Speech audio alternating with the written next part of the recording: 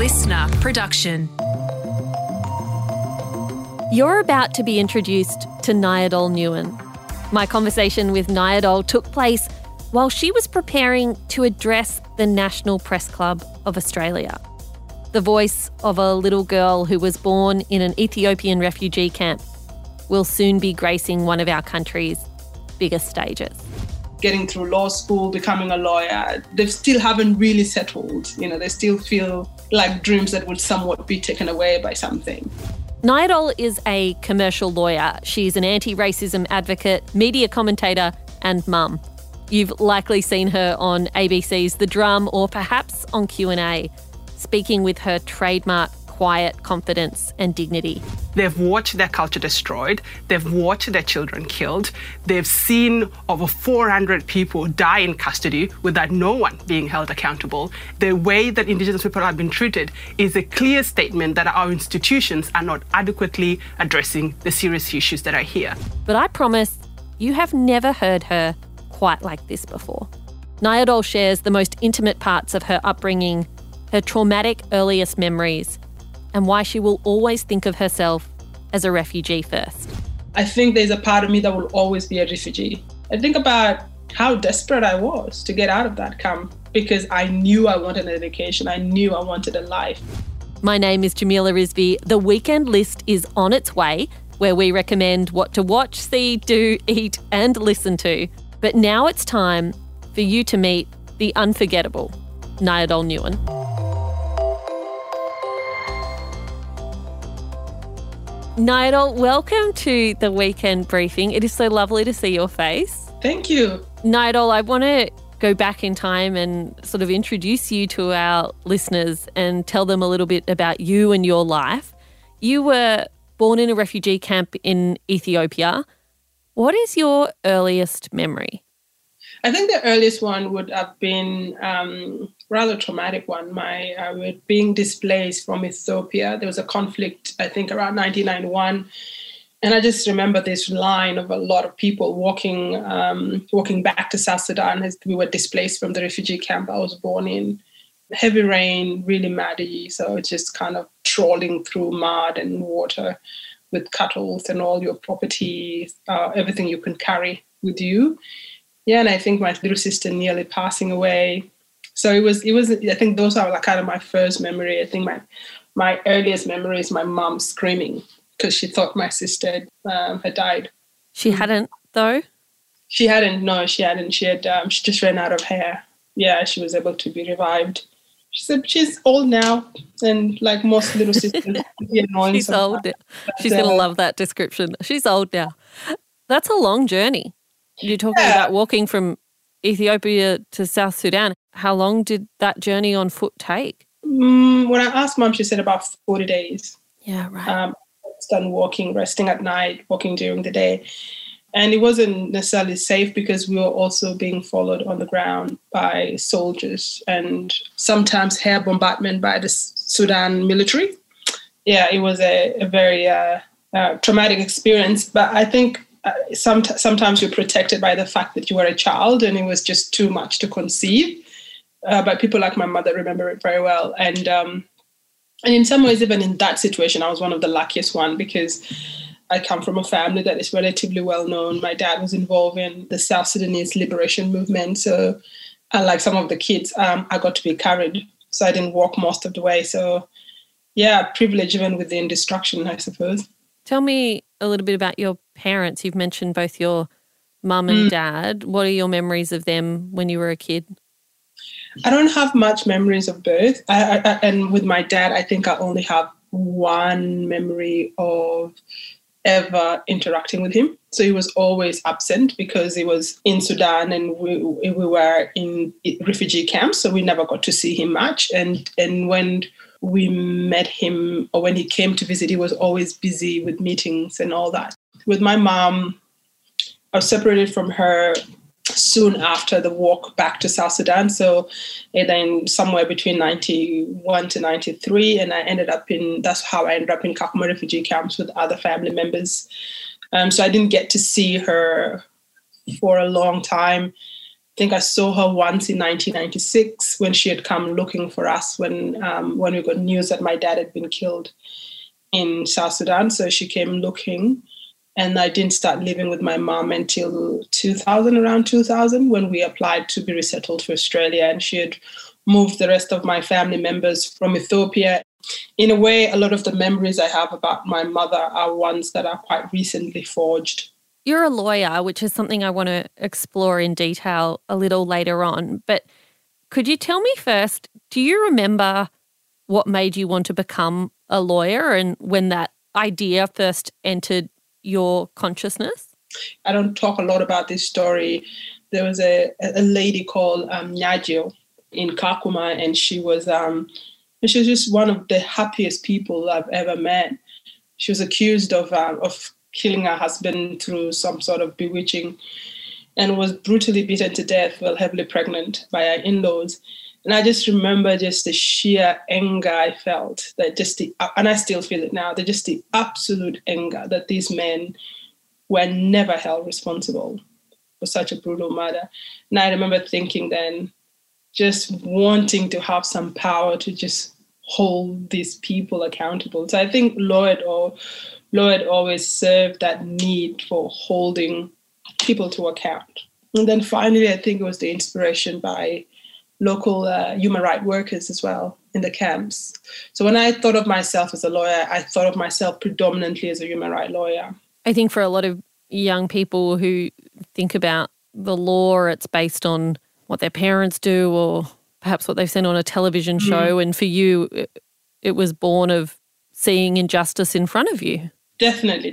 I think my anchor to the law was always an anchor to the idea of justice. And also because I think the law provides us an ability to do justice without the violence of war. So I think maybe that was always what's attractive. And I think that's why, even though I have left the law now, there's a part of me that feels that it's a core part of my identity. Growing up, you said you didn't have a lot of time with your dad, and your relationship with your mum is a more recent one. What were your early years, those primary school years, like, and where was your education coming from? I started primary school in Kakuma refugee camp at a school that was called Mundeng, named after a very old Noe prophet. It's a refugee camp. We didn't have desks or chairs or anything. So what happened is that there were lines of stones, so just big stones that were lined up in the classroom. So you sat on a stone, and we didn't have books. And so I remember scribbling ABCDs on the sand. Majority of the time, we just spent the day singing songs because we didn't even have a qualified teacher. It was just a way of keeping us busy, the young kids busy in the camp. And so they just put us in a classroom. And I remember, this teacher making up just a really weird song about what you would call a pancake here. It's just a little. Now, thinking back at it now, I'm just thinking it's so traumatizing to be telling kids that are hungry is getting them to sing about food. Yeah. It's become a little bit of torture. It's a part of it. But that was my primary school experience. But I remember the first time I think education felt powerful. I had been given a few Kenyan shillings to go and buy a book finally just to be able to write in. And I remember just holding on to this empty exercise book with nothing inside and feeling like the most powerful person in the world. That's probably where my love for education in a way was back to. Tell me about your family's decision to come to Australia and the journey here. It was my mom's decision. After my dad passed away, she got all of us, her kids, together and brought us to Kakuma.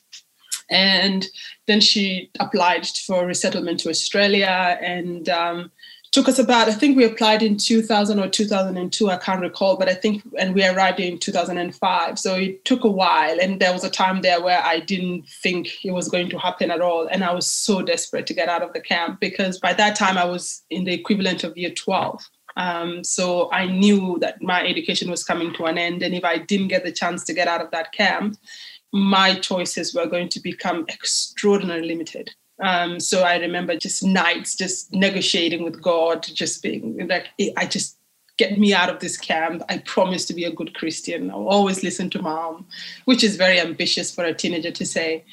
And so that's sort of like that was just like my prayer every night, just get out of that camp. And luckily in March of 2005, we got our approval from the Australian government to resettle in Australia.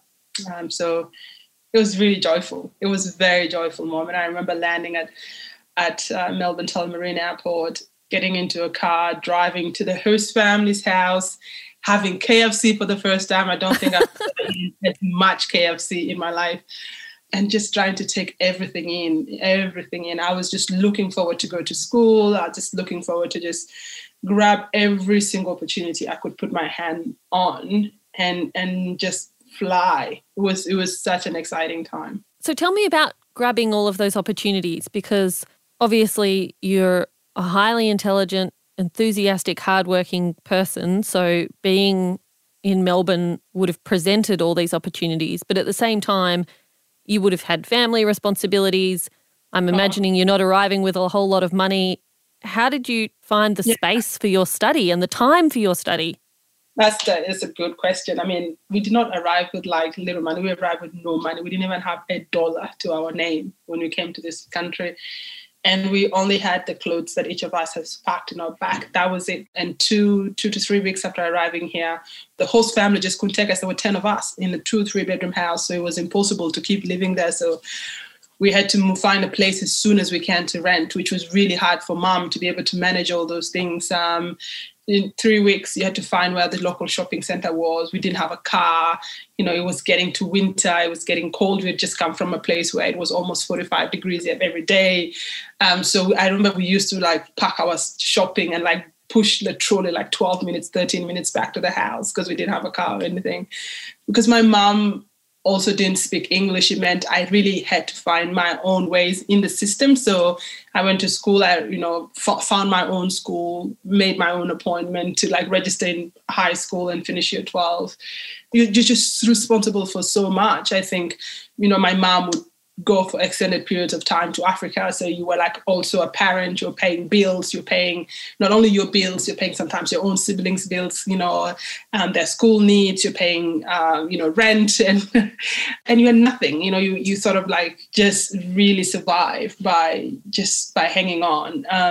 I remember particularly when I was at Melbourne Law School, I had just got in, and I had no money whatsoever. And I had spent my last $20 sadly buying, I think, a dress for like a school party, which was a bad decision to have made anyway. But I remember lying on my back and finishing my last assessment. And it was for legal ethics. I had not eaten for about a day and a half. I had no money for food. And I was getting so dizzy and just feeling like throwing up. So I just lie down on my back and finish the take-home exams.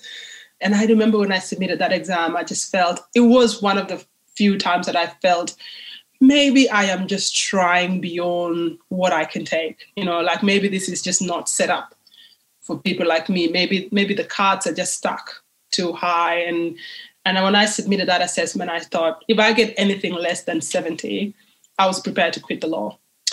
My result came back and I had got 71. So far out. What a line in the sand to draw for yourself. Yeah, I thought I wasn't going to do something halfway and struggle doing it. But, it definitely was. There were some really, really hard times.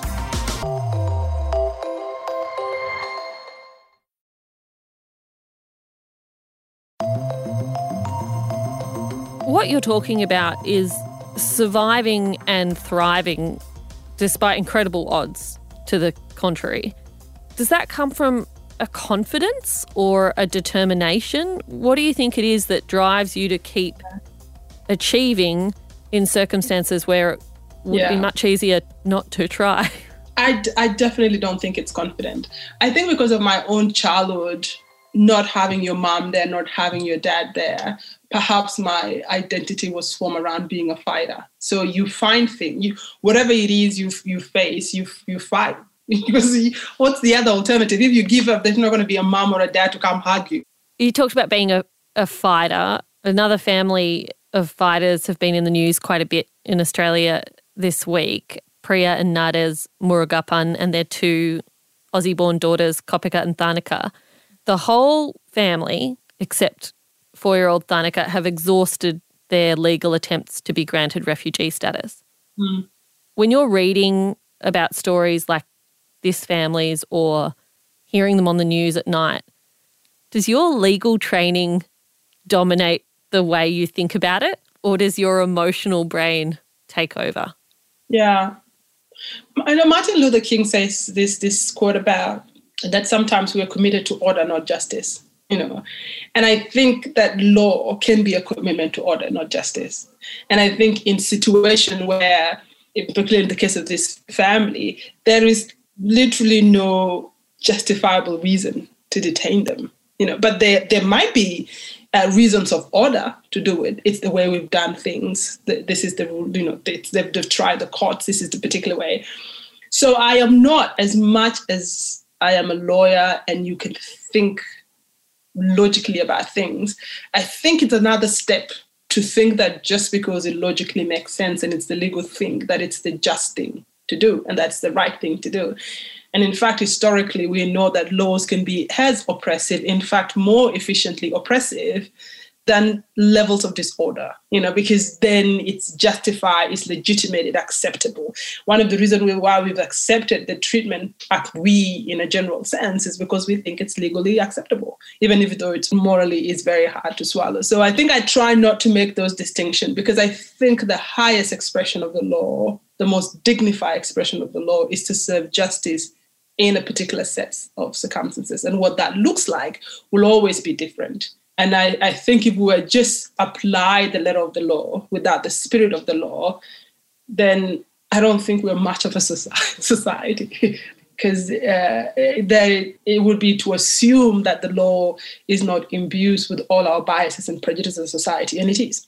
Overall, I think in the context of how we respond to refugees and asylum seekers, I think there's a part of me that will always be a refugee. Like when I think about those two young girls, I think about how desperate I was to get out of that camp because I knew I wanted an education. I knew I wanted a life. I want the same thing for them. Nyadol, thank you so much for being on the Weekend Briefing. I could talk to you for another 4 20-minute segments, but you have a National Press Club address to write and I am taking up your time. How do you feel about being asked to give one of the most famous speeches that this country affords? And what do you want people to know? It's definitely a large platform, and a part of me is very scared because I don't necessarily like saying it because I think everybody wants to appear confident. But I have significant imposter syndrome. Like there's part of me that still thinks, I'm going to wake up one day and I'm going to be back in Kakuma refugee camps trying to figure stuff out.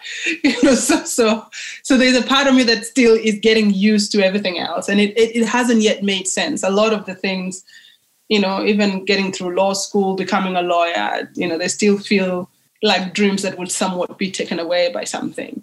But what I do know, though, is that I am going to turn up with all my fear and my imposter syndrome and deliver that speech. Be scared and do it anyway. I think everyone in the audience and the rest of us will be all the better for hearing you speak. Thanks, Nyadol. Thank you very much. Have a good one. That's it from Nyadol Nyuon. You can find her on all your social media channels or learn more about her work with the Harmony Alliance. Don't go away. The Weekend List with Tate McGregor is coming up just in a moment. Hello and welcome to The Weekend List, and welcome to Tate McGregor, who's jumping into the chair because she has got a podcast for us to listen to. If you love books, this is a podcast all about great ones. It's Shameless Presents The Books That Changed My Life. It's a new listener podcast exclusively on Listener, and it's brought to you by the girls who bring Shameless.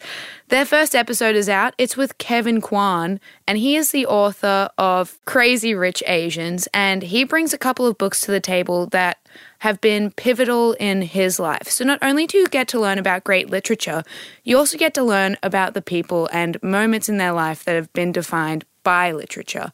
Michelle and Zara, the hosts, are also really big readers themselves, and Kevin, he reads 15 books at one time and will probably get through, in his opinion, not a lot of books every year, but it's between 50 and 80 books in a year.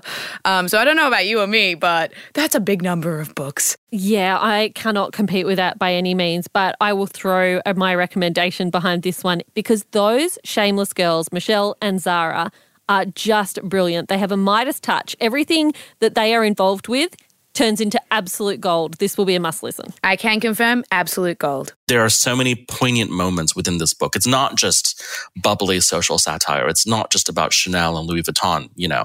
There's these very painful things happening, with one of the characters losing a child. At the same time, there's another character who is a top socialite who really cares about her image, and her son is dying of AIDS. What have you got for us, Jamila? What have you been watching? I have been watching Sweet Tooth on Netflix, and you're going to have to bear with me because it's a tricky sell, but it's worth it, everyone.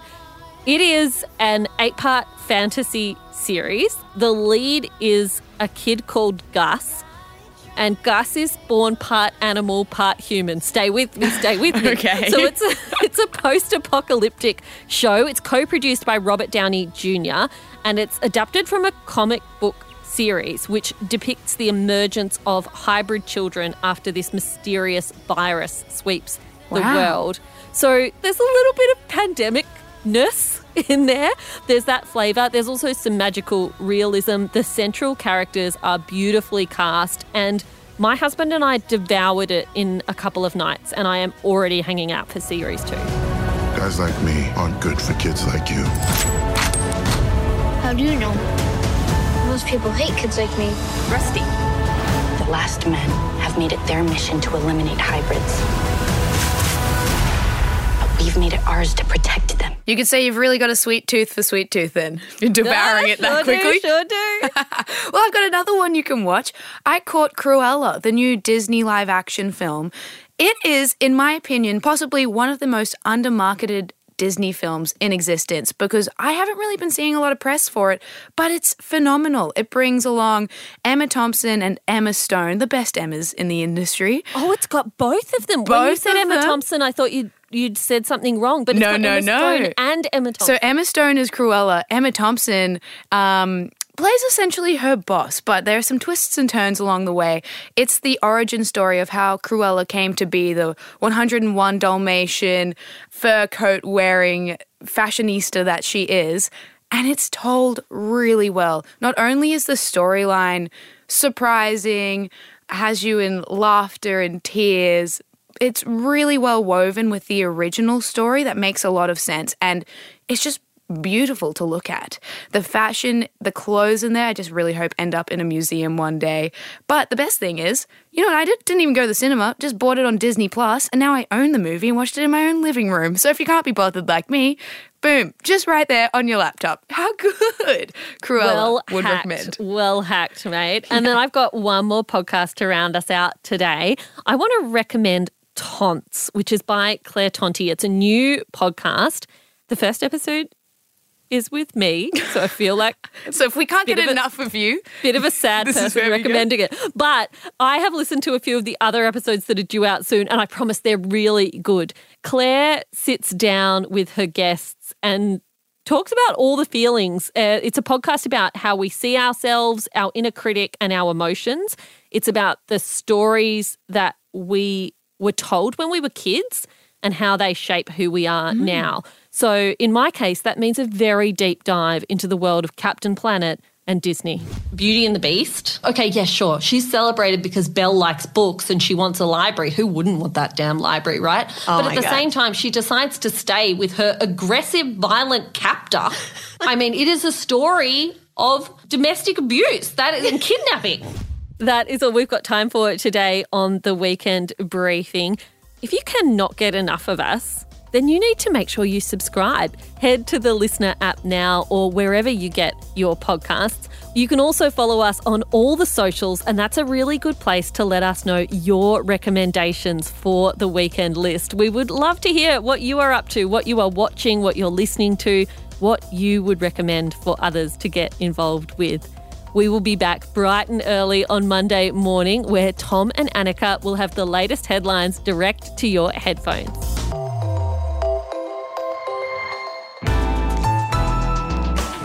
Listener.